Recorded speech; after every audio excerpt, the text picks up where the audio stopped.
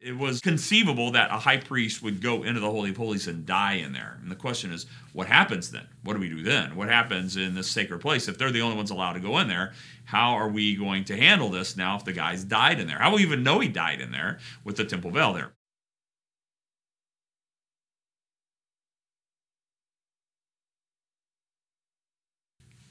All right, so we have a couple of questions to cover for this week's YouTube video. One comes from a group of kids in one of the Bible study classes here at Matthew Road, and they asked the question. I think they were talking about the temple, the Old Testament temple, and they were talking about some of the practices in the temple. There's the holy place where only the priests and Levites can go, and then there's the Holy of Holies, which is the location where once a year at Yom Kippur, the high priest would go into the Holy of Holies. There's a thick temple veil. In fact, it took several people, several of the priests, to get it lifted up and put in place. So it's that thick. It's a really thick temple veil that separates the holy place from the Holy of Holies. The Holy of Holies is a tiny room, though. It was just big enough for the Ark of the Covenant, just big enough for the priests to be in that room and would sprinkle the Ark of the Covenant with blood. And it was a very sacred place, and only the high priest could go in that location once a year. And the details of this is spelled out for us in the Bible in Leviticus chapter 10 and then Leviticus chapter 16. Leviticus chapter 10, we find that Aaron's two sons are involved with kind of thinking up their own way of offering sacrifice to God. Israel's just come out of the bondage of Egypt, and they're now in the wilderness. And Nadab and Abihu, they go into the holy place, and they make some kind of strange offering. My suspicion is they're adapting this new Jewish worship that's being established by God through his prophet Moses. They're now adapting to some of the cultural things they brought out of Egypt. So maybe some of the offerings to Anubis or Hathor or Ra, Amon-Ra or something like that. They grabbed some of those things and maybe brought them into this new tabernacle, this traveling temple. God judges them and they die. And so it's very dramatic, very traumatic too, because Aaron comes to Moses like, hey, what gives? Those are my sons. And Moses is like, this is what God said about I will be treated holy by those who approach me. So something about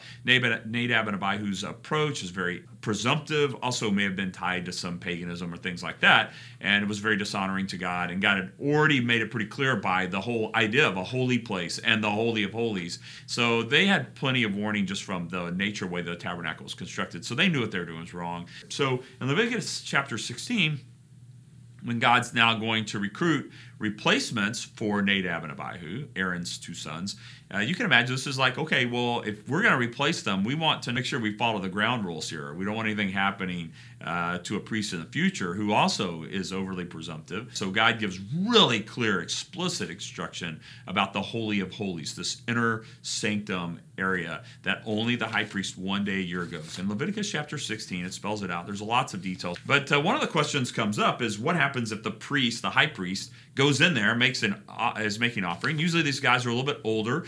These are usually individuals who've been around Israel for a while, and they served a life term, so they would they would serve until eventually, I guess maybe they become too decrepit to even do it anymore, or they die.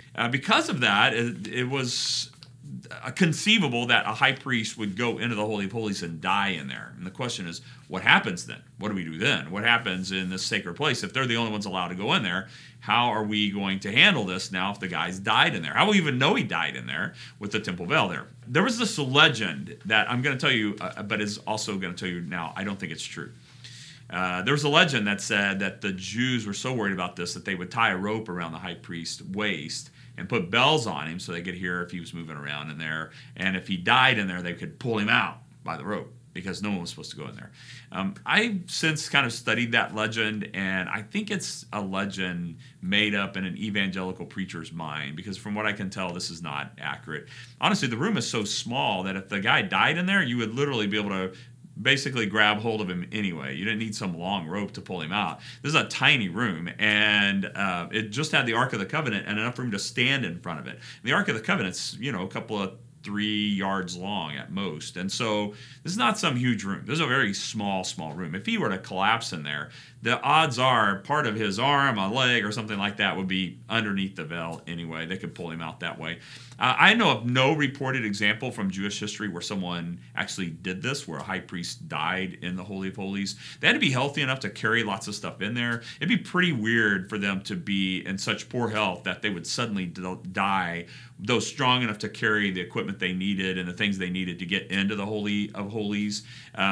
So that would be rather unusual that someone here is in fairly good health and then suddenly they just collapse and die. It can happen. It could definitely happen, but it's a pretty unusual thing. My suspicion is it just probably has never transpired. But if it did, they don't need anything special other than the fact that this room's tiny. They would know something had happened.